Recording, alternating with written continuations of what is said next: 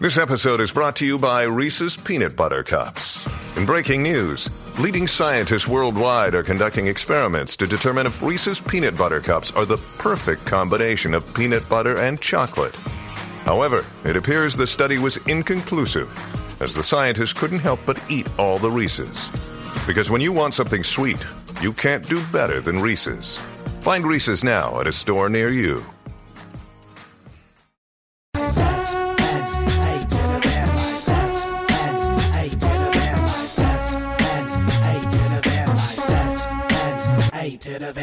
What's up, everybody, and welcome back to the podcast. I'm Frankie. And I'm Alex. And together, we are F&A Van Life. This is the podcast where every week we talk to nomads or share news from the nomadic community so you can know what it's really like to live life on the road. And I'll tell you what, it's pretty amazing. It does have its ups and downs, though.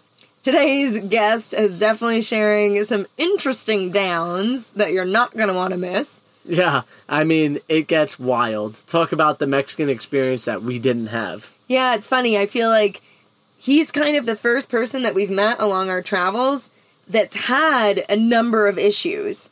And so he's going to get into all of that. But first, maybe we should do a little update from the road. Update from the road. Here we come, baby. We are in Guatemala, but now we've moved on to a new place. We are in Antigua. It is like pretty much the spot where you could see the majestic mountains here. Well, I shouldn't even say mountains. I should say volcanoes. Mm-hmm. And it's the spot where you come if you want to hike the volcano and see Fuego in all its glory. And at the same time, we've had a lot of issues.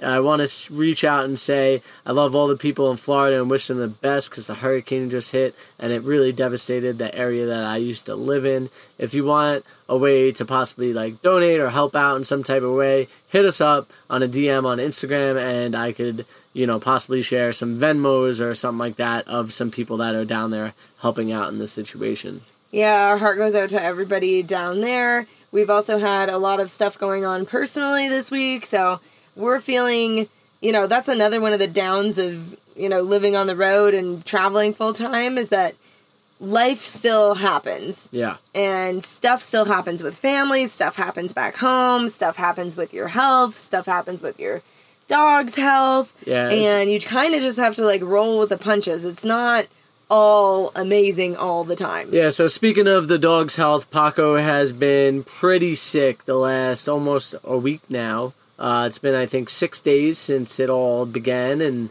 he started out with a little bit of a limp, and then it turned into, him not eating or not being able to hold down water and throwing up. And so, yeah, we got him to a vet. The first vet tried to help us out, and it seems like he might have gave us the wrong possible thing. And then we moved on to a new vet who gave him an IV, which stopped him from the vomiting. But we're slowly introducing food back now because he's finally starting to take a little bit of food from us. Yeah, so thank you everybody who reached out, worried about Paco. He is on the mend. He's definitely still got a long way to go. He's lost a bunch of weight this week. Yeah. So we're just hoping that things continue to improve and we keep seeing positive signs in the right direction. But so for now, just know that things are moving in the right direction. And thank you so much for all of your care and concern about Paco. Yeah, if we could just get him to poop, we'll be in the clear, I feel like. Frank's obsessed with Paco pooping right now. Anyways, you guys don't want to hear about that. You want to hear about what it's really like to travel in Mexico in a van and to travel in a small van and to travel with a friend. I feel like this is kind of like a new genre for us here. We've had a lot of couples, we've had a lot of solos, but I think this is our first duo friend couple. Yeah. The one friend is back home in the UK earning money right now. So today we're talking with Matt, and we're going to jump right into the conversation. Hope that you don't, hit a nail through while you're driving, and then everybody gets sucked out. Exactly. So I figured we could just jump into it, because it's literally just, we'll be chatting. Conversation. Cool. But so, you want to just kind of recap what you were saying about building your van on the fly? Yeah, well, sure. So, I was with my friend at the time. We flew from England to Vancouver, and that was when we started looking for vans. We'd heard that British Columbia was this good place to buy vans for people from Europe. And it didn't go too well because we went over to Alberta to get a van there first, and they have all these new rules which we didn't know about, and we couldn't get insured on the van. Because of where you're from, or because of, I don't know, like what was the rule? Yeah, there was just basically they didn't count our British driving license as like local. We need to do all this special stuff, and they said that we'd have to give up our license, or we had to pay loads of money to get the van insured. So after like searching for a week in Alberta, we ditched it, went back to British Columbia, and that's where we found this old school van, which was a lot older than what we were expecting, but the engine was good and the people were really lovely who we met, and so we bought the van, and then the first thing for us to do was to drive to the Arctic Circle before winter hit, because it was already October. Oh no, so you really had to boogie. So we were like, okay, well, it's going to be snowing up there already, so we've got to get there as fast as possible and just hope we can make it up to the top before it just gets completely covered in ice. And With the ice and snow coming, describe like what your van is, and like so that way the people listening could get an understanding of what you're driving into this like snowstorm basically. In Alaska. Yeah, of course. So it's a 1993 Chevrolet G20. So like quite a lot of vans. It's a cargo van. But ours is bright red, which we quite like because it's actually quite an unusual colour for a van, I think. But yeah, it's very basic. It's rear-wheel drive, two-wheel drive. The tyres are pretty good, but they're not snow tyres, so they're not properly equipped for the cold weather. And the interior is again pretty basic, just like wood panelling, and there's a bed in there. We had 2 days to put in like shelves and get a stove and that kind of thing, so we could cook and eat and all that sort of stuff. And we decided to name the van Chili. Cool. Chili because of the bright red colour, chili pepper. Chili pepper. Yeah, and then also Chile because that's where we're going to be finishing up the trip. Cool. In South America. And then also we laughed at, because we were always freezing cold inside, so it was like chilly. Yeah, so that was like the final thing, like, because we took a couple weeks deciding what to call it. I'm going to add something to it. It kind of gives you that red hot chili pepper vibe too, like the band. Yeah, exactly. Yeah. They're like one of my favourite bands as well. So all of yeah. these things came together and we were like, okay, chili. It's just, I feel like you have, the name comes to the van, right? Yeah, of course. 100%. Of course. So, like, you obviously have an accident. You obviously have an accent. Where are you from? Yeah, I'm from the UK, and so England, and my friend who we started the trip together, both from the UK, and this was like, we're doing this massive trip from, it was originally meant to be Alaska to the bottom of South America, but because America was still closed from COVID, we decided to do the top of the Canadian Arctic to the bottom of South America. So that was our trip plan. So we flew over from the UK to Vancouver, and then So you and a friend were supposed to be doing the travel the whole way through together, or are you like trading off, like, or at times doing the road trip together? We were planning on doing the full trip together, but it was a lot more expensive than what we thought. Okay. And we've been saving up for about 2 years, but that 2-year budget pretty much ran out in 9 months. Uh-oh. Wow. And I work remotely, but my friend doesn't. So he had to go back to England for 4 months to work and build up money. And then now he's coming back out again. So it's a pretty small van to be like mates in. Yes, it is. Like it would be small to be like in a couple, to be like cuddling, in the cold weather. I know, everyone says that, and it's a nightmare. I'm going to be honest. But, I mean, it works out because he's one of my oldest friends, so he's almost like a brother. So if I could share a van with anyone, it'd probably be him. Like, you can put up with each other, but yeah, it does get a bit tiresome. You two have definitely gotten closer in one way or another. Yeah, exactly. That's awesome. It's kind of ridiculous, but yeah. Well, they do say that, like, you get the van so that you can live outside of the van. Yeah. And so I feel like, especially with a smaller van like that, like, are you looking for, like, right now we're parked outside of a hostel, so, you have, like, shared communal facilities and, the shower and stuff like that? Or are you trying to be more off-grid, like, only in the van and, like, what's your kind of preferred sleeping arrangements, I guess, or campsites? Well, the big aim for us was doing national parks and hiking. So a lot of America and Canada was awesome because you could just really park anywhere, all these amazing wilderness areas for hiking. So the off-grid stuff was great there. But generally we found when you're going into cities, that's when you've got to be parking in kind of places that aren't as nice, maybe like car parks or lay-bys or sort of the boondocking, or I think that's what they call it. Yeah, like the street camping type of deals. And so I think we realised quickly that if you're going into towns, cities, that's a good place to stay at a hostel or, you know, a guest house. You can meet other people, you can get your own room or whatever if you want.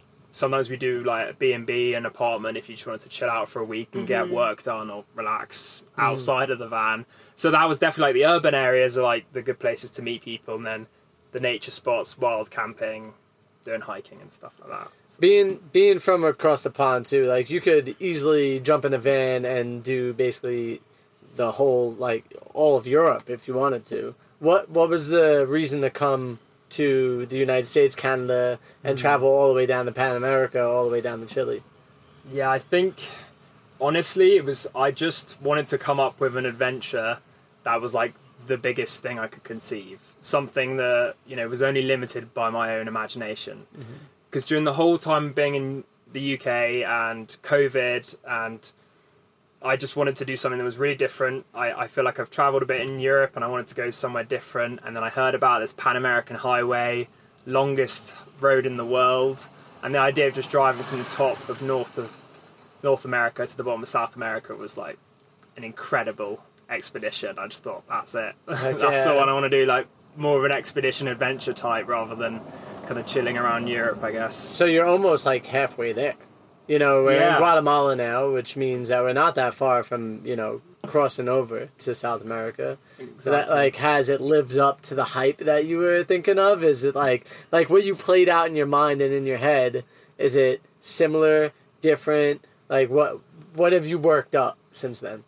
I think I found there are definitely some things that were as I expected, and those were kind of like the nice moments. You know, there were times when I was like dreaming about driving down the Californian coastal roads and just like listening to Neil Young or whatever, and then you got the waves and the sun, and those moments happen, and you're like, this is amazing, this is the dream. And then there are other times that are really unexpected. I think I wasn't expecting how hard it was to live in the van. I actually thought I'd adjust to it easier, because I do a lot of camping, a lot of hiking. I was like, oh, I can rough it, I'm sure I can do this, but our van's pretty basic, and so not having shower, bathroom, and cooking really basic food, like our cooking setup is pretty small. It's like just a little gas stove.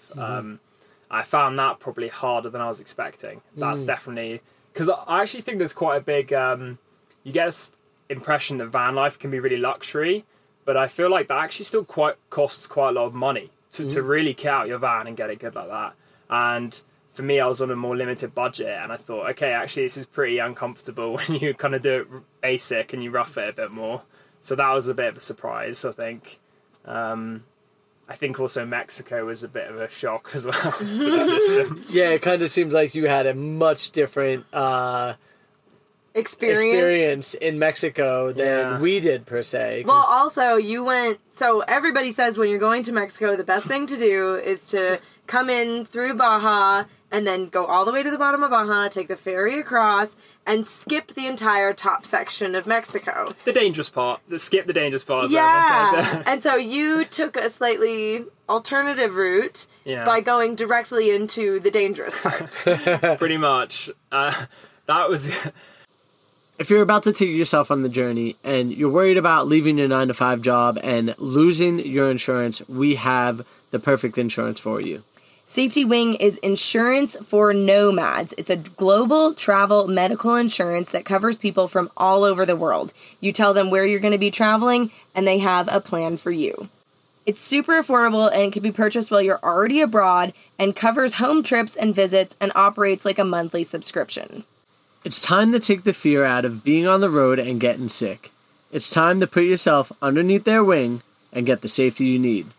Click the link below to get affordable global health insurance today. That was a bit of a mistake because everyone goes down the Pacific coast, right? And then they drop down to Baja. That's what people do. But because the America portion was a really big part of the road trip that I've been dreaming about. So I wanted to do 3 months in America, and it was going to be 1 month Pacific Coast Highway, 1 month in the desert, 1 month deep south. So by the time we were over in Louisiana, Alabama, I mean, Baja, Pacific Coast is thousands of miles away, and Texas, very much in gas, I'm sure. Yeah, exactly. It'd be too expensive to drive back, and we just got the Texas border crossing there, and so we're thinking, well, let's just cross down this side instead and make our way down through northern and central Mexico. Which, ended up being a bit of a mistake. That's like cowboy coyote area, you know what I'm saying? That's Wild West, yeah. Yeah, Wild West. Like, if you have a picture of a place that feels like the Wild West in, like, the United States, it's the border of Mexico and Texas. Yeah. 100%. So, you went into Monterey then, right? Correct? Yeah, so we crossed in Nuevo Laredo, which is... Unfortunately, I think the state is called Tamaulipas. It's something like that. My pronunciation is not great, but that is, unfortunately, the cartel own that state. Mm-hmm. And there's the town Nuevo Laredo sits in that state. Then there's like a 30, 40 kilometer gap to when you get to the next state, which is meant to be more safe. Mm-hmm. So what happened is the day we crossed into Nuevo Laredo, we had to get a police escort from the border to get us to the toll road to get safely through this town. Is that for everybody? Like, anybody crossing there that's not local? No, so we didn't know that this was a thing. And we crossed over the Rio Grande and we get into Nuevo Laredo and we're filling out the paperwork and stuff. And some guy comes up to me and says, he's an American guy, but he lives in California, but he's Mexican. And he says, you shouldn't be driving through this town alone. I'm just thinking, sweating. I was like, I've just arrived, and he goes, what you should do is you should park over there and follow me because I'm taking the police escort, which is something they offer. And I don't know if I can trust this guy. I don't know if they're just going to take me out to the desert and rob me. I'm thinking, is this the thing that I shouldn't be doing? And I just decided to trust him. You know, you got to follow your instincts sometimes. And I had an intuition that he was a pretty sound guy. Mm. And yeah, it proved to be a good choice because then we just followed him and the police car. It was just two of us with the police car. It just took us straight to the toll road. And then the police car peeled off and we joined the toll road. Yeah. So as you were driving behind this police car, do you remember like what it was like around you? Did it feel dangerous? Did it feel unsafe? Yeah, well, there was a lot of activity in Nuevo Laredo that day because the day before they'd just unmasked the cartel grave, which had 22 cartel members in it, and it's a bit graphic, but they've been wrapped in barbed wire and burnt alive. Holy smokes. Yeah. So I'd read about this on the news the night before we crossed, and so there were loads of fire engines and police cars all around the city. There was roadblocks and there was smoke going up, and it's very like cement, dusty cinder blocks, you know, sirens really, and lights, really run down. I hate to say it, but it is that kind of. It's what you see in like the Hollywood movies of like the bad kind of Mexico. It really did feel like that. Yeah, I mean there are very bad parts of Mexico, and we're pretty aware of those parts. When we hear the news, when we hear the things about Mexico, you're talking about towns or cities like this in particular. Exactly. And I think that I've done quite a lot of travel, so I think I've been to 45 countries now. And I sort of try to give benefit of the doubt to places, and if people say that they're bad or don't go there, you know, I generally kind of be like, okay, well, I'll be careful and be safe, but I want to sort of see it for myself. And I have to say that when I crossed through in that area of Mexico, I was like, okay, this is a bad area. Yeah. I hate to say it, but yeah. You were like, I don't need to see this for myself anymore. Yeah. But so then, instead of just like hightailing it, you decided to go hiking and camping? Yeah, so we got to Monterey, which was 3 hours south, and we probably should have just kept going. I mean, driving 6-7 hours that day. But we decided to stay in Monterey, and because there are nice national parks around there, and you know, some people say they're good, you can go to them, and we decided that we should probably visit one of these national parks because, you know, we wanted to do our first hike in Mexico. But it's a different game, hiking in Mexico. So yeah, we get to the national park, and it's this very like dry, dusty national park, and we camped in this creek bed. But you know, there were kind of cars going through and stuff. It was sort of cyclists, and it was sort of busy. But we weren't in a proper contained campground or anything. And anyway, that night, it was around 9:30. We were sleeping, and I just hear footsteps around the van, like on all sides. And the front two doors were locked, but the side one wasn't. And so I just leant forwards, and turn the latch. I just had this really bad feeling about hearing those steps. Well, and you're not like electronic door locks, right? No, so you it's actually have manual. to reach over and lock it yourself. Yeah, that's how old the van is. It's all manual stuff, yeah. And at that moment, all 3 doors, like the handles just go and they're trying to wrench the doors open and lights are coming in. And I sit up and look through the window, and to the right there's a guy in a full flak jacket with a balaclava, all in black, with an assault rifle across his chest. Oof. He's got a skull and crossbones patch on his chest, and it's like a Mexican dripping skull or whatever. Yeah, God, so that you sounds know, terrifying. you know for a fact it's not the military, it's not some police, bandit or maybe cartel. maybe, yeah. And yeah, then there were, on the other side there was another guy dressed similar, again like full military uniform, but he had all these sort of bandanas and things wrapped around both of his arms, kind of like, I don't know, His like tags or whatever. Like colors. Yeah. whatever missions or whatever he's been on probably is what they are correlating to. Exactly. Yeah. And then there was one guy who didn't have his face covered, and he sort of had more of like a police uniform on. But the problem is that you can buy all this stuff from the markets. Like if you go around the markets in Mexico, you can find all the equipment for like police uniform, army surplus gear and stuff. So this guy could have been, fake. Who knows what he was, but he was dressed slightly differently. And they were just shouting "Abre, Abre," which was like open, like trying to get us to open the doors. Just kept saying no. Like I'm the no. So I was thinking I'm not going to open the door unless they point the gun at me, and then I'll have no choice. But they didn't point the gun. They just kept shouting "Abre." And we didn't know what they wanted. Obviously, there was like a language barrier. I was just basically trying to just calm the situation down and just tell them, I'm a tourist. I'm from England. Like, I'm not here doing anything wrong. But I just kept saying like Inglaterra, like no tiendo. Basically, I don't understand what you're asking me to do. Yeah. And eventually, I kind of just went crazy. I was just like, I'm on like a road trip. I started miming. I was like road trip, like surfing in Mexico, like. I'm from England, like football, like Manchester United. Yeah. Literally, I was just saying anything to get through that I was just like a dumb tourist, basically. Yeah. And then the guy just goes, okay, and tells me to stop. And then he just like, he looks at the other 2 guys and then looks back at us and goes like, okay, dos hombres in there? And we're like, yeah. And it's like, Inglaterra, points to both of us. We're like, yeah. It's like, Turismo, and points to both of us. We're like, yeah. And then he just like looks at the guys, shrug, and they just melt into the darkness and disappear. Wow. And... let me ask you a question. How many times did you and your friends shit your pants? This is the funny thing. Like, I think I was like so focused on the moment that I really like all the fear came after, and after it happened, that's when I started shaking or whatever. Like at the time, it was just so unbelievable that it was happening. Your adrenaline is probably through that the I didn't roof. really even have a time to think about the consequences of if I open the door. Are they going to rob us?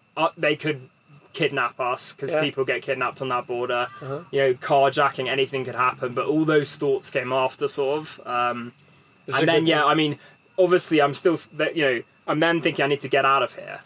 This isn't safe, this area. But rule number 1, as we all know in Mexico, don't drive at night. No, that's just crazy, and we had to. So I backed the van up, and because I'm shaking, I back into a rock because it's this really rough car park. I don't see it behind me, and I just hear this scraping sound. I get out, and there's a rock. It's just crumpled the license plate, and it's nearly pierced the gas tank. It's about a couple inches from the gas tank. And I'm just head in my hands. I'm like, I can't believe this is happening to me. Day 2 or whatever it is in Mexico. So get back in the van and manage to get off the rock, drive down just a tiny bit to get out of the national park, and then we just park under this headlamp on the highway just for the night, just somewhere to sleep. Shit.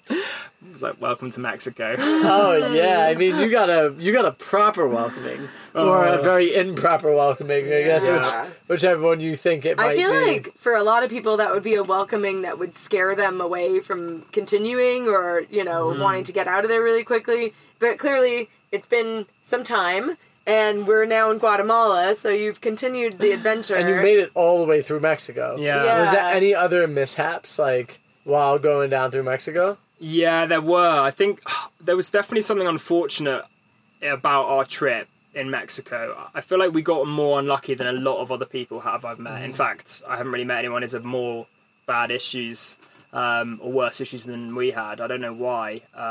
But we had the usual stuff of lots of times getting stopped by police. I think you guys had this issue as well, asking for bribes, and we managed to get away by just always not speaking Spanish to them, just pretending, again, just that we spoke English. We were dumb tourists. We're like, don't understand, and they're always like hassling you, asking for money, harassing you, stuff like that. For one thing is you have a very bright red van, so it's very noticeable. Like red is a color of attention, so immediately eyes get pulled to it. We also have a map painted on the side of our van showing our full route, which makes it even more obvious that we're tourists. Yeah. Right. I remember when we were coming out of Mexico City, I remember us going past a roadblock. The guy on the right let us go through, and then the guy on the left, I see him recognise the map on the side of the van, and then he runs after us and starts waving, and then they pull us over. And at first they're trying to find issues with our paperwork, but there weren't any issues, so it was like it was fine. And then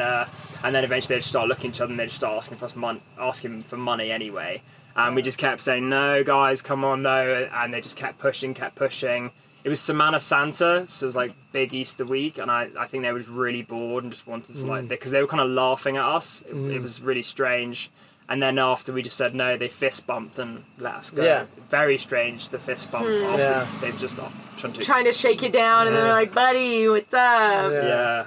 Anyway. I wonder if it had anything to do with the fact that it's like two men in the car or something. Like maybe like, because I'm assuming that most of the people that have been shaking you down, I don't want to like gender profile, but I'm assuming that it's all men pulling you over, and so maybe it's like more of like a macho thing. Where like if Frank and I, it's kind of like, oh, they're a couple. It's like almost, a fan, like I don't know, more like. Whereas you two might be drug runners, or I don't know. In that case as well, it was 4 of them, 2 men, 2 women, and the women didn't ask. It was the men who were asking for money. So just in that case, I guess maybe that makes sense. But for the most part, like anytime we ever came across police or anything, they would like wave us through, or like no worries, like keep going. Like we never really had any issues with the police, even when we had the Mexico City whole thing go down. They're actually pretty nice, but realistically they might have actually been people that bought the uniforms from, because like they weren't in a car. That's the scary thing, you they don't like always waved know, us down and stopped us. They did have all these official badges and everything, like they looked like police officers, but like now if you keep driving you get pulled over by the actual cop car, and like they had official book on them where they like flipped through and like showed us where we made our mistake with the license plate. Yeah. And I'm like, shit, they did try getting a hell of a lot of money, and we were like, fuck you. For that, the license plate stuff in Mexico City, it's crazy how much they ask. Like hundreds and hundreds of dollars, isn't it? Mm-hmm. Yeah, so they started with 7,000 pesos, which is like $350 US dollars. What is weird about it is when I looked it up, it said it should be anywhere from like 100 pesos to 5,000 pesos max. Like no matter what you're driving. So obviously they looked at the van, they were like, oh, they're American and Canadian, like they got money, like let's get what we can, but we were like, I was like, I have 200 pesos on me. Like if you want that, you can have it, but that's all you're gonna get. Yeah, that's a good trick that we learned as well, because sometimes when they would search us, they'd search our wallets, search the front, and if you have lots of money on you up front, that's very obvious, then they'll try and extort you, I think, even more. So I would always put money like away when we'd be driving and just have smaller amounts of cash. Yeah, like we've never even got searched or like told to get out of the vehicle. See, I thought because we had a really old, bad van, I wouldn't get searched as much. I'd be like, we'll slip right through, but no. No. Well, so I think when they see our van, they think they're like, for sure. I guess you're for sure a tourist too. I don't know. It's but I think they look at ours and they get kind of confused because they're like, "Is that like military?" Because it does have like the hard paint job on it, and it's like super green. People love to just like rub their hands to touch on it. our van. Yeah. Okay. Like, just really like random, odd. like we'll be at a gas station and random people will come over and just start touching the van. And you're really? like, hello. And I will say that like people will talk about like, oh, they'll like catch on to where you're going or whatever, and then that's when these things happen. But we never really stay in a spot too long either. So like we're there maybe a day or two and then we're out and we're moving on. So like I think that's another thing we had an advantage of was like we just kept moving, and anytime we were to stay somewhere, we either stayed like if we would continue to move on, we would sleep at like a Walmart parking lot and then move on, or we would sleep at like in front of like happened to be a friend in the area, and we would stay like in front of their apartment, or something along those lines. And then also RV spots and campgrounds. But we were always kind of constantly moving, I feel like, and I feel like that kind of might have helped us out a little bit. Yeah, I don't know. Yeah. But go ahead. I was just gonna say, the problems didn't really stop there, unfortunately. Okay, we got to hear more of these. if you want to hear more. Yeah, definitely. We also had a problem in our van got robbed as well in unbelievably in Puerto Escondido in Oaxaca, which in my opinion was the safest of all the states we went to in Mexico, which we loved as well. But it got robbed in the Chedraui, which is one of the biggest supermarket chains, and there was, again, I just felt there was something really dodgy about what went down there, because there was a security guard who was standing in the corner and who was watching, and there were police who were parked outside of the supermarket and were there within 30 seconds to help us.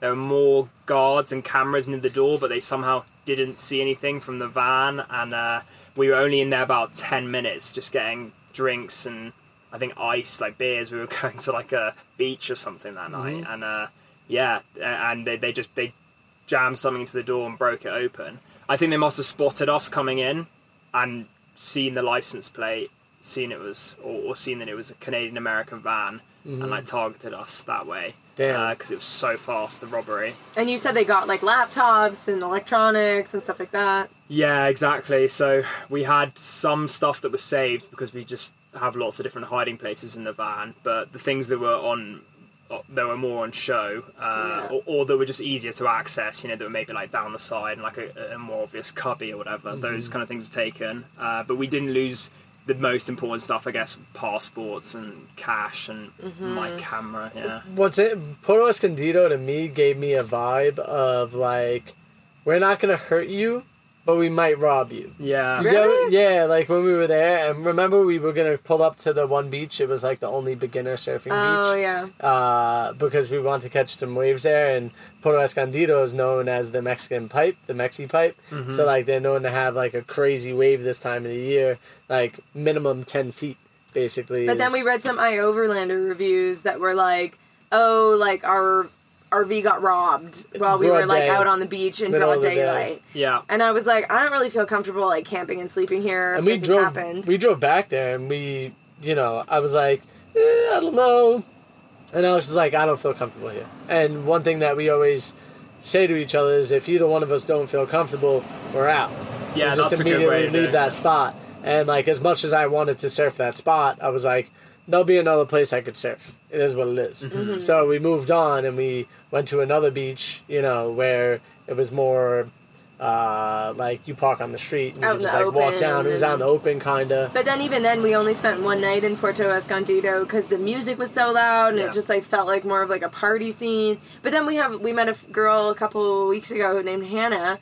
And she's been living in Puerto Escondido for months, and she loves it. Yeah. So it's everyone like, has different experiences. It's so funny that like everyone's experience is so different, and like your experience, you're probably never going to think of Puerto Escondido very warmly, And even Mexico, in a big general sense, like I'm sure that you had your moments of loving it, but you've had so many like of these touch and go moments that it's dampened your view on what it is really could be. Yeah, that's been a really hard part of it actually, because as I said, I've done quite a lot of traveling, and I'm a pretty like safe, secure traveler. I really don't take that many risks, and I haven't had that many problems like in any countries I've been to before. And because I just kept getting problems happening in Mexico, like I could not believe it. I was just thinking, what am I doing wrong? How am I this unlucky? How can this keep happening? I thought I was kind of responsible and knew how to look after myself. I just feel completely out of my depth in this van. Don't feel safe.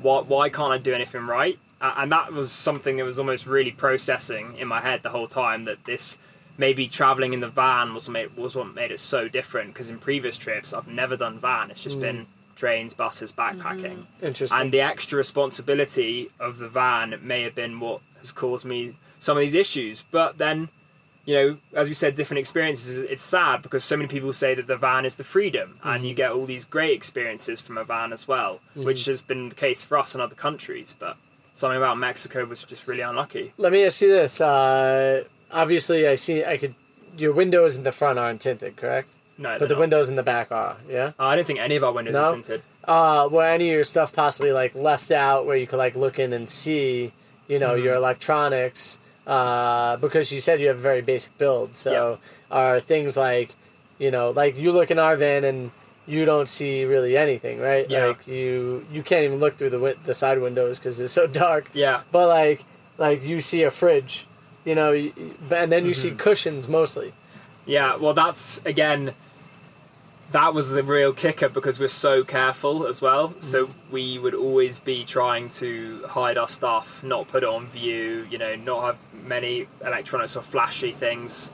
And it just so happened that day we'd been staying somewhere for about 10 days and we'd really slowed down. And that was the first day back on the road. And my friend left his backpack in the kind of main area, and that would probably have been enough just for someone to see a backpack to know the backpack's where you keep valuables. Well, and it's easy to just like pinch a backpack. Exactly. Yeah, like pop it open, take it, and whatever you get, you get. And it might have just been that one thing that they looked through the window, saw the backpack, and was like, "That's enough to break in." Yeah.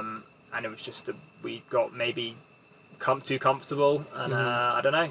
And yeah, that could have been it. I think sometimes too, like when you're traveling, like a dark cloud kind of follows you for a little while.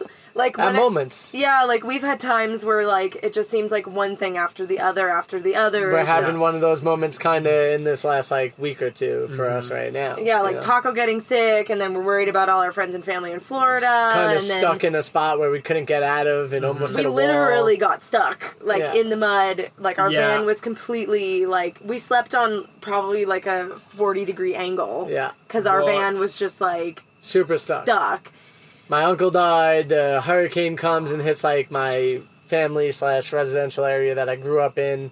So family and friends lost their homes and stuff, and like it's just this moment of, you know, things kind of hovering over you and you feeling like that you're caught up in it.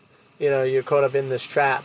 But I mean, it always goes away. You know, the storm settles and the sun comes out and you find a beauty or like a learning thing in it all, you know, like a silver lining, I guess you could say. Yeah, and also I think if you just kind of step back and realise what you're doing, the bigger picture is that, you know, lots of people would probably be wanting to do the kind of trip that you're doing, and that, you know, yes, there are bad moments and that's going to come with the territory of doing a trip like this, but overall, you know, we're lucky to be doing stuff like this, So let me ask you this. For, like, I think getting robbed is something that people are really worried about when they're traveling. What were, like, your next steps that you did to, like, you know, try to rectify the situation, or, like, insurance, or, like, how does that work? Yeah, so that I think the big shame as well was that we didn't have insurance for any electronics. We had our health insurance and all that kind of thing, but so we lost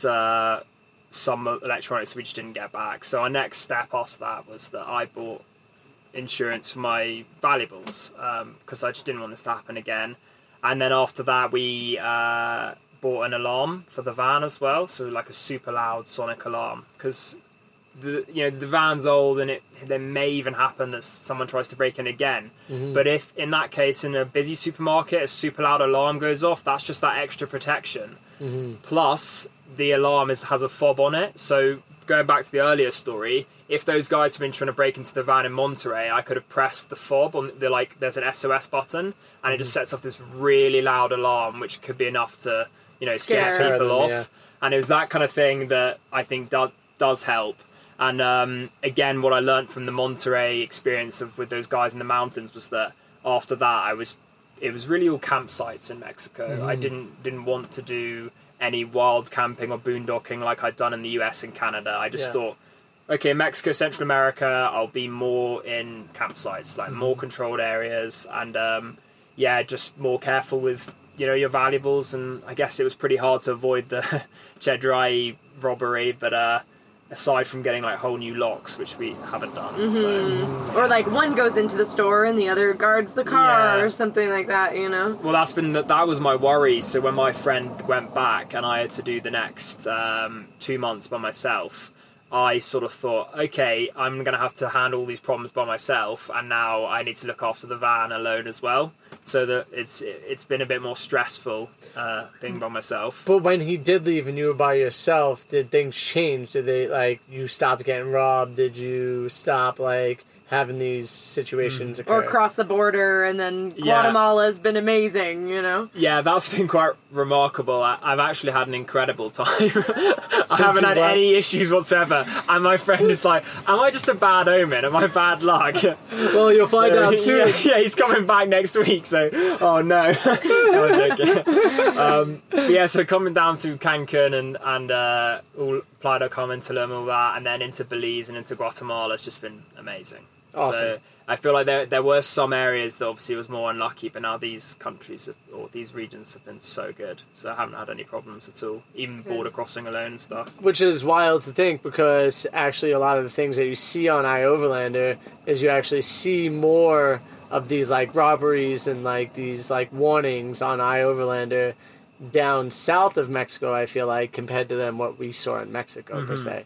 Granted, we did take a very like scheduled like route in the Like a sense of like more, we looked at what the American embassy said on like where not to travel. Yeah, and then we, I like, actually did that as marked- well, and I knew that. Yeah, I knew that I was going through some of the red zones. So I was Yeah, like, yeah. oh no. So we like purposely avoided almost all in any red zone that we absolutely could. Yeah. So I think that's one of the reasons why we, probably came out with way less scenarios of like these bad situations, because there are states, like you were talking about earlier, there are states that are like cartel owned. Yeah. The cartel is the reason for them making money in any type of way in some of these states. So that's their government in a sense. It may have been our mistake that we were trying to see too much as well. We sometimes think that, a lot of people, they stick to the Pacific coast. It's mainly just, Oaxaca, Chiapas, and out. And we sort of thought, were we trying to fit in too much? Were we trying to see northern Mexico as well as central? And really, we shouldn't have done that, because I think when you have the van, you think you want to see everything, whereas really you need to pick and choose stuff. And what we should have done is thought, like you said, Alex, we should have just gone straight down and skipped all of that to go somewhere safer to the coast, and we wouldn't have had the same problems. But we were like, we didn't But know. then you wouldn't have the same story. Yeah, you Yeah, wouldn't have yeah. these stories. I agree.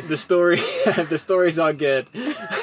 They're good in their life experiences. They're moments that show you that even as hard times could be, you could get out of them. You could survive them. Like, and I'm sure there's quite a few other people who have been in the similar shoes as you and are telling the stories today. That's the reason why the news, appears in a lot of the time, because the people were alive to tell the story. Yeah.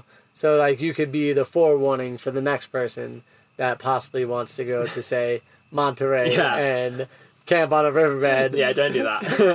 That is not a secure area. It did feel strange because it was hard to justify it to my family as well. Because they were I felt like I'm putting myself in this situation and I'm making myself, in a dangerous situation.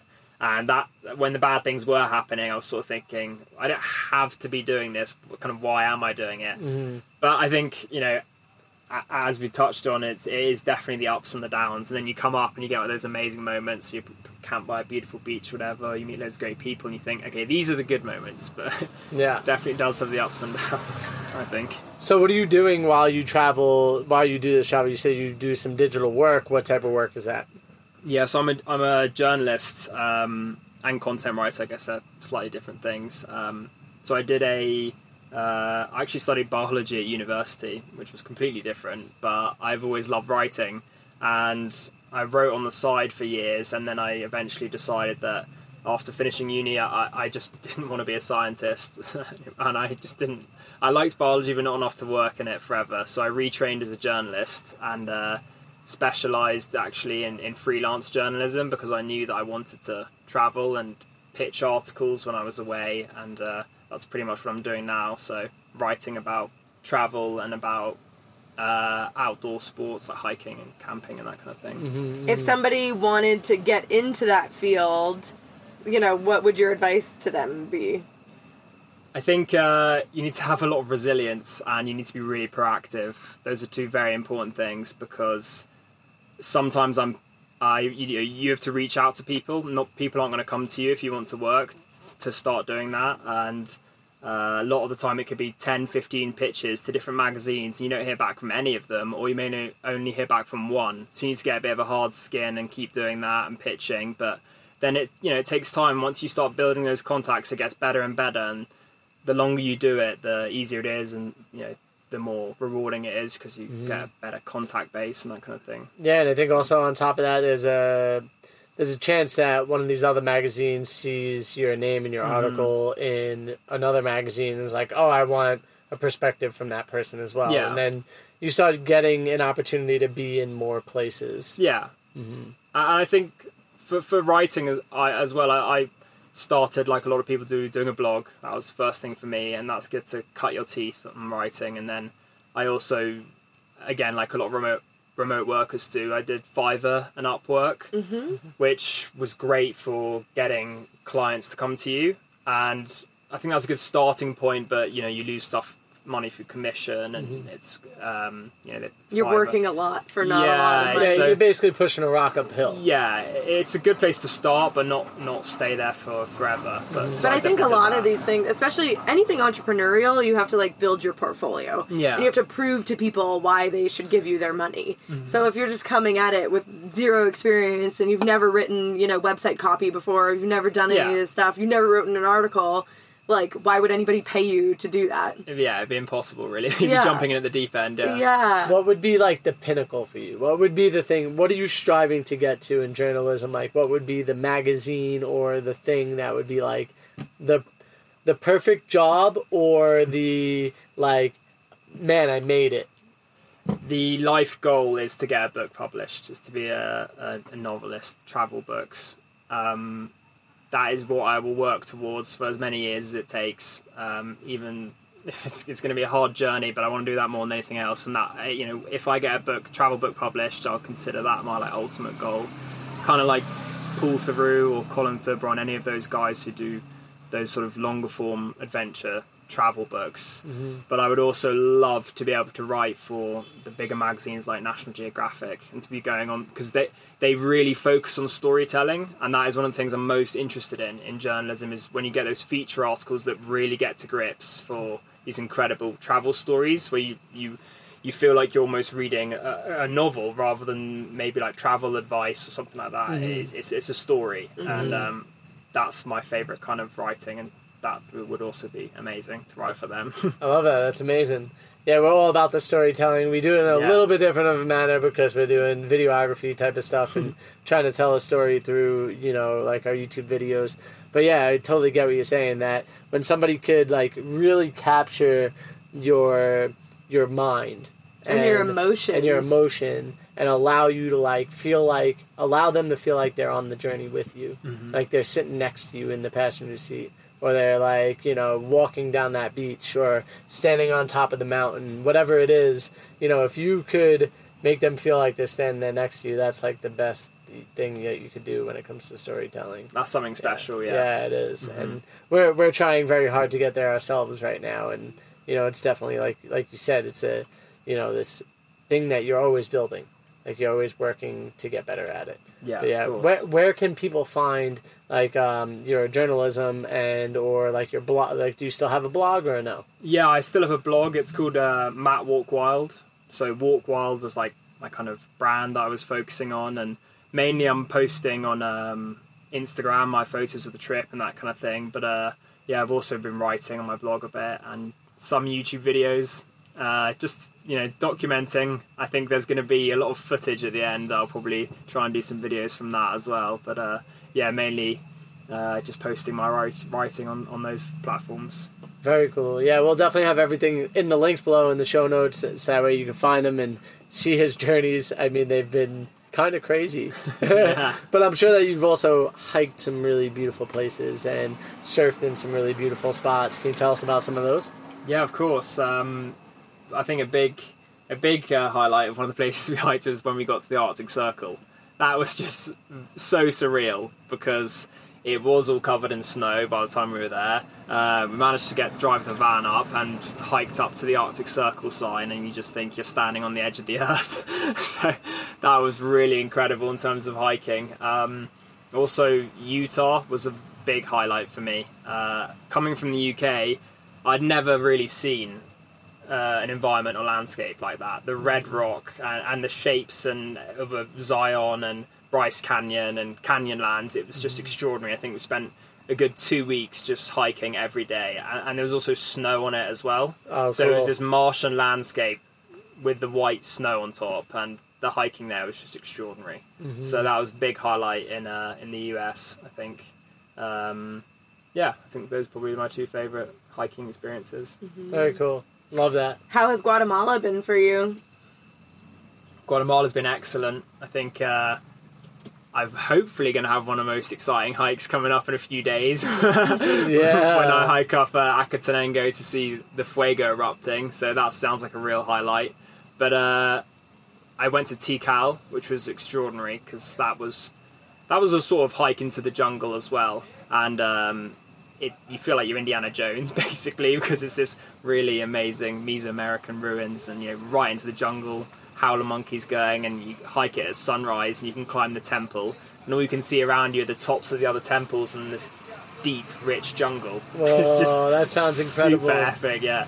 And then Antigua's been a real highlight, and I love it around here as well. Looking forward to going to Lake Atalan, and I think Guatemala's been great. We did one hike in Lake Atalan from Pierre's place over to Santa Cruz, and it was absolutely magnificent. You're like kind of walking through these other towns while you're doing it, but then all of a sudden you're walking alongside a cliff edge, and you see Lake Atalan to your right, and all the volcanoes kind of surrounding it. And this like beautiful, like crystal blue kind of water. That you can tell just like gets really deep as it gets to the middle of it, and it was incredible. This lush green with I think there was like cornfields on the side of it in some places. There's so many cornfields in Guatemala. This episode is brought to you by Reese's Peanut Butter Cups. In breaking news, leading scientists worldwide are conducting experiments to determine if Reese's Peanut Butter Cups are the perfect combination of peanut butter and chocolate. However, it appears the study was inconclusive, as the scientists couldn't help but eat all the Reese's. Because when you want something sweet, you can't do better than Reese's. Find Reese's now at a store near you. Yeah. Everybody's yard is a cornfield. Yeah. The whole drive, it's lot wild. of Or things. coffee plantations. Yeah. Those are like the 50-50, right? Yeah. And then all of a sudden you get to this like amazing rocks, like stone cliff that is cut into stairs.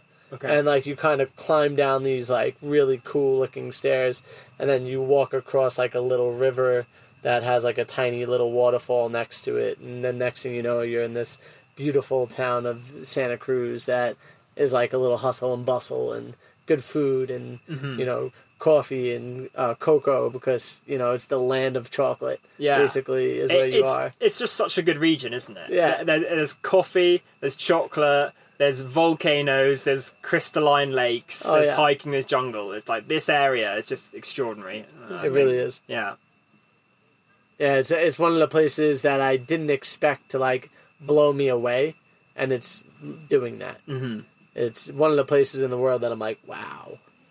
Like, I think we brought up like Lake Atalan several times. I was like, I could live here, but at the same time, it's kind of like, do you want to live there? Mm-hmm. But you get this sense of like, I could stare at this view every day. I think people get sucked into that area because there is kind of like expat communities like sparse throughout the lake, and you can literally find anything you want. You're going to probably pay a little bit more for it because it had to be like imported into the lake, but like, I don't know, people they show up there for a week and they end up there for 3 years. It's like, it's just got that energy that like pulls you in.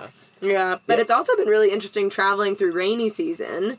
And I think that, we've talked to some people, especially around Lake Atitlan, that were like, in the dry season, everything is brown. There's a couple of evergreens, but like, everything is basically like dead and brown and like dry. Yeah. And I feel like for us, everything has been so lush and like the jungle and like that whole aspect of it. Have you had any troubles with rainy season? Because a lot of people were kind of trying to dissuade us from coming down here during this time of year. And we know we've had a little bit of troubles. Yeah, again, it's just the pros and cons, isn't it? Because, like you said, it's beautiful and the landscape's amazing, and I actually find it much easier to sleep right now than I did when I was in Mexico in the summer. From the heat. Yeah, that rain you get occasionally and the clouding at night makes it so much easier to sleep. So that's been one thing I've enjoyed. But I've only been stuck once, and that was in Belize, and that was during the rainy season, because I went to a national park, Boquinua National Park, and it's down this long rutted road, and it all floods, of course, when it rains. And I'd found a gap of like 3 days when it hadn't rained, so I thought I'd go. But I made it to the car park, and the car park was that sort of soft mud. And when you start slowing down, that's when you get stuck. It's if you're driving at sort of 20 kilometers an hour or 30, you can get through it okay. And unfortunately, it was just when I was like reversing to park, I backed slightly too close to the forest and just sunk into the mud. I'm rear wheel drive, so the wheels were just spinning and spinning in the mud. I couldn't get out, and because it's off season, there was no one else there. There was no one in the car park. So I tried to stick loads of wood and stones under the wheels to see if I could get some traction, but nothing was working. Yeah. And I walked over to the lodge, and luckily there were a couple of national park rangers there, and they helped tow my van out using their 4x4. Yeah, so yeah. I managed to get out after like an hour, which was a bit of a relief. There's a couple things that you learn when you're on the road and you're in the wet season. One, I always try to put my driving wheels. Sounded like a rough start. That's their belt. My That's God. their belt right there. They need a new belt desperately, or like a new pulley somewhere. Oh my God. But yeah, so I learned a couple things. One thing I learned is I always try to keep my driving wheels, because I'm two-wheel drive, front-wheel drive. I try to keep those wheels on dry land. That was my mistake. Yeah, because in that situation, I probably would have fronted in instead of backed in. Just because, we would have backed in just to try to keep the front wheels in an area where it makes it easier. But there's just times where you get stuck. There's nothing you can do about it. Like, you're meant to get stuck in that situation and try to figure it out, Yeah. But there's always a way. It's almost like driving through Central America. Rainy season's difficult. Yeah. It's just like, obviously there are going to be times when you get stuck. But you've only been stuck once, and so rainy season's almost over, so exactly. you kind of got away scot-free. Yeah, I've got away with it a bit, I think. But I'm going to Lake Atalan, and you guys all got stuck there, so we'll see. And the interesting part, though, is as you go south, the rainy season extends. So, rainy season doesn't end really till, November, maybe late November in Panama, or maybe even December sometimes. Well, and I don't know if you've seen this. One of our followers just sent us a news article today about the main highway through Costa Rica is completely closed for the next 3 months. Oh, really? No, I didn't know and that. that's just happened. They said that's a generous time.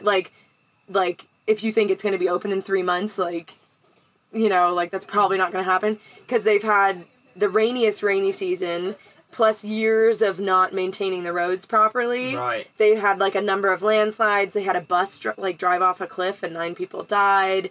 And so I was trying to look which roads, I have the article, I could send it to you, but which numbers of roads they're saying are closed, because there's a couple of them that are actually shut down. It's surprising. You'd think Costa Rica was one of the Central American countries that had more money to fix roads. Sure, but I think their money is very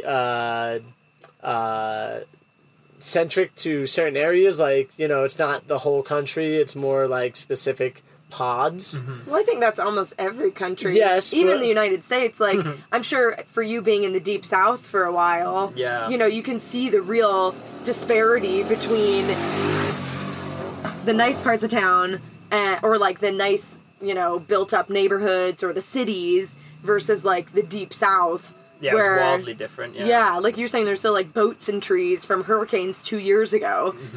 So nobody's putting money there, and America's the richest economy. Yeah, exactly. I'm wondering if a lot of the roads that are still open are the ones that are here's a river crossing that you have to go through. Or if it's a road that is, is it the C1A, the Pacific Coast Highway? But I heard that the Pacific Coast Highway It's like is the main closed. Pan-American highway is apparently So- closed for the next 3 months. Either we have to find a way around it, or we might get stopped at a certain point and have to turn around. But we'll see. But do you guys have do you have equipment for off-roading and stuff? I mean, do you have like those tracks to get you out, and do you have... We do have tracks on the roof. They One of them aren't the got best. smashed the other day trying to get out of like Well, Atlan. it wasn't even us it wasn't getting our van out. It was trying to get a truck out that also got stuck. just like smoked on top of it, trying to like ride up it because it was wet and everything, and they was stuck on top of it at a certain point. So I was like, whatever, it is what it is. And then so like one end of it is kind of broken, but like they're still usable. And like, for instance, I think the best way that we could use them would be if there's a dirt patch that we're coming up to, like a mud patch that we're coming up to, lay them down and then drive over the top of them and then go back and pick them up instead of like get stuck then try to use them. Yeah. So if we could Be more cautious. of like, okay, let's put this one here, and then we could drive over it and we'll have enough traction to make it through. That's how we should probably use them. Yeah. Sorry, go I ahead. was just going to say, I also heard some friends that were driving back the other way that we just met the other day here in Antigua.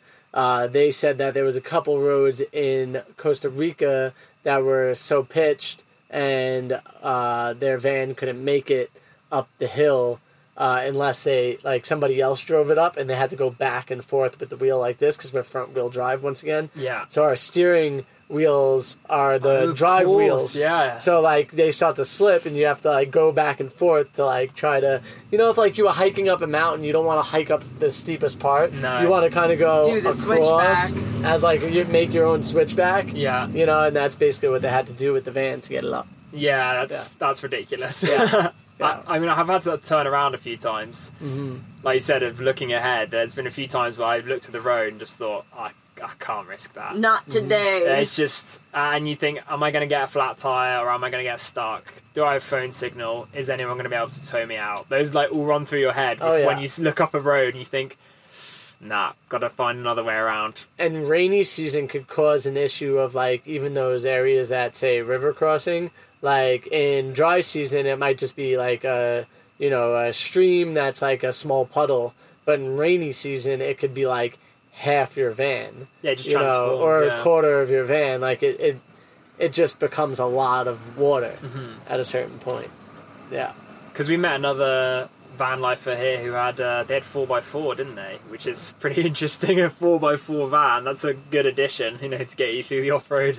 Yeah, after this trip, Alex and I have determined that the next rig that we have, and we're going to do a big trip in, we will definitely have four-wheel drive. We're still going to make sure that we're not, like, overdoing our limitations, but it is definitely an amazing feature to have, and we'll also have a winch on it, because to be able to pull yourself out of a situation by using, like, the base of a tree or even your spare tire is a way to get out that you might not have if you don't have that piece of equipment. Yeah, that could be really valuable. Yeah. Really good.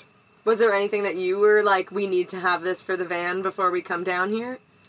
Well, funnily enough, my mum made me get one of those GPS tracker things.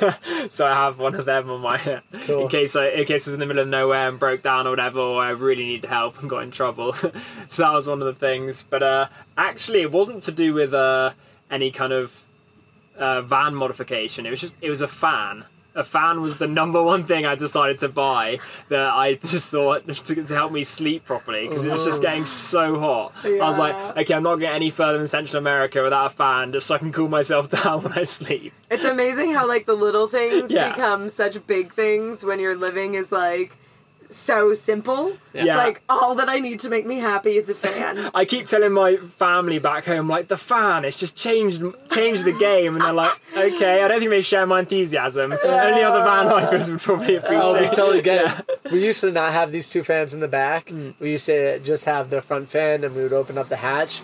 but we realized there's not nearly enough airflow. And once we put those fans in, it was an absolute game changer. Yeah. For the southern trip, it made us very comfortable actually while traveling through Mexico in like a very warm season for Mexico. So Yeah, I mean, when you're parking and you're not in the shade, the metal just absorbs all the heat. Oh, yeah. And it's just Big time. Do you have solar and stuff like that? No, and actually that's something I'm looking at installing because I think that would really help with the off-grid living. You know, if you want to go somewhere in the woods or, you know, national park, whatever, and stay for a few days, you can. I think I have one of those, the Jackery battery bank, which can charge from my van when I'm driving, and that's good, but you can also link them to solar panels. So I don't know if you guys have solar panels on here. Yeah, that's a really good addition that I want to get installed. Yeah. We did car life for like a week in Washington. We were like waiting for the van, and the hardest thing was still trying to like work and like have a laptop and like, because like if you're writing or whatever, like, but then you have no battery, so now you have to like find a coffee shop, or you have to like go to the library, or you have to have to like be somewhere that you could plug in, so you can't just be like out in the middle of this beautiful forest and like be working off grid as like a digital nomad or whatever, because you can't plug in anywhere. Yeah, I actually, that links back to what I was saying earlier about how I thought van life was harder, because I found it really difficult to work when I first started, because I'd been working remotely before the trip, but then also when I was in the van, it was almost impossible, and I basically just went to libraries or cafes a lot of the time in North America for Wi-Fi and for charge, because sometimes before I bought the battery bank Jackery, I just had my laptop, which I'd charge through the cigarette lighter basically when we're driving. And, you know, my laptop would run out in a few hours if you're editing or working, and you know, it's pretty useless, and you get really uncomfortable, and you know, so you need to get a system, I think. I would say you would love a van like this, because we have several different ways to charge it. If you're parked up and you have no sun, we could plug in, and you always have power, and you could chill in your van or in your space.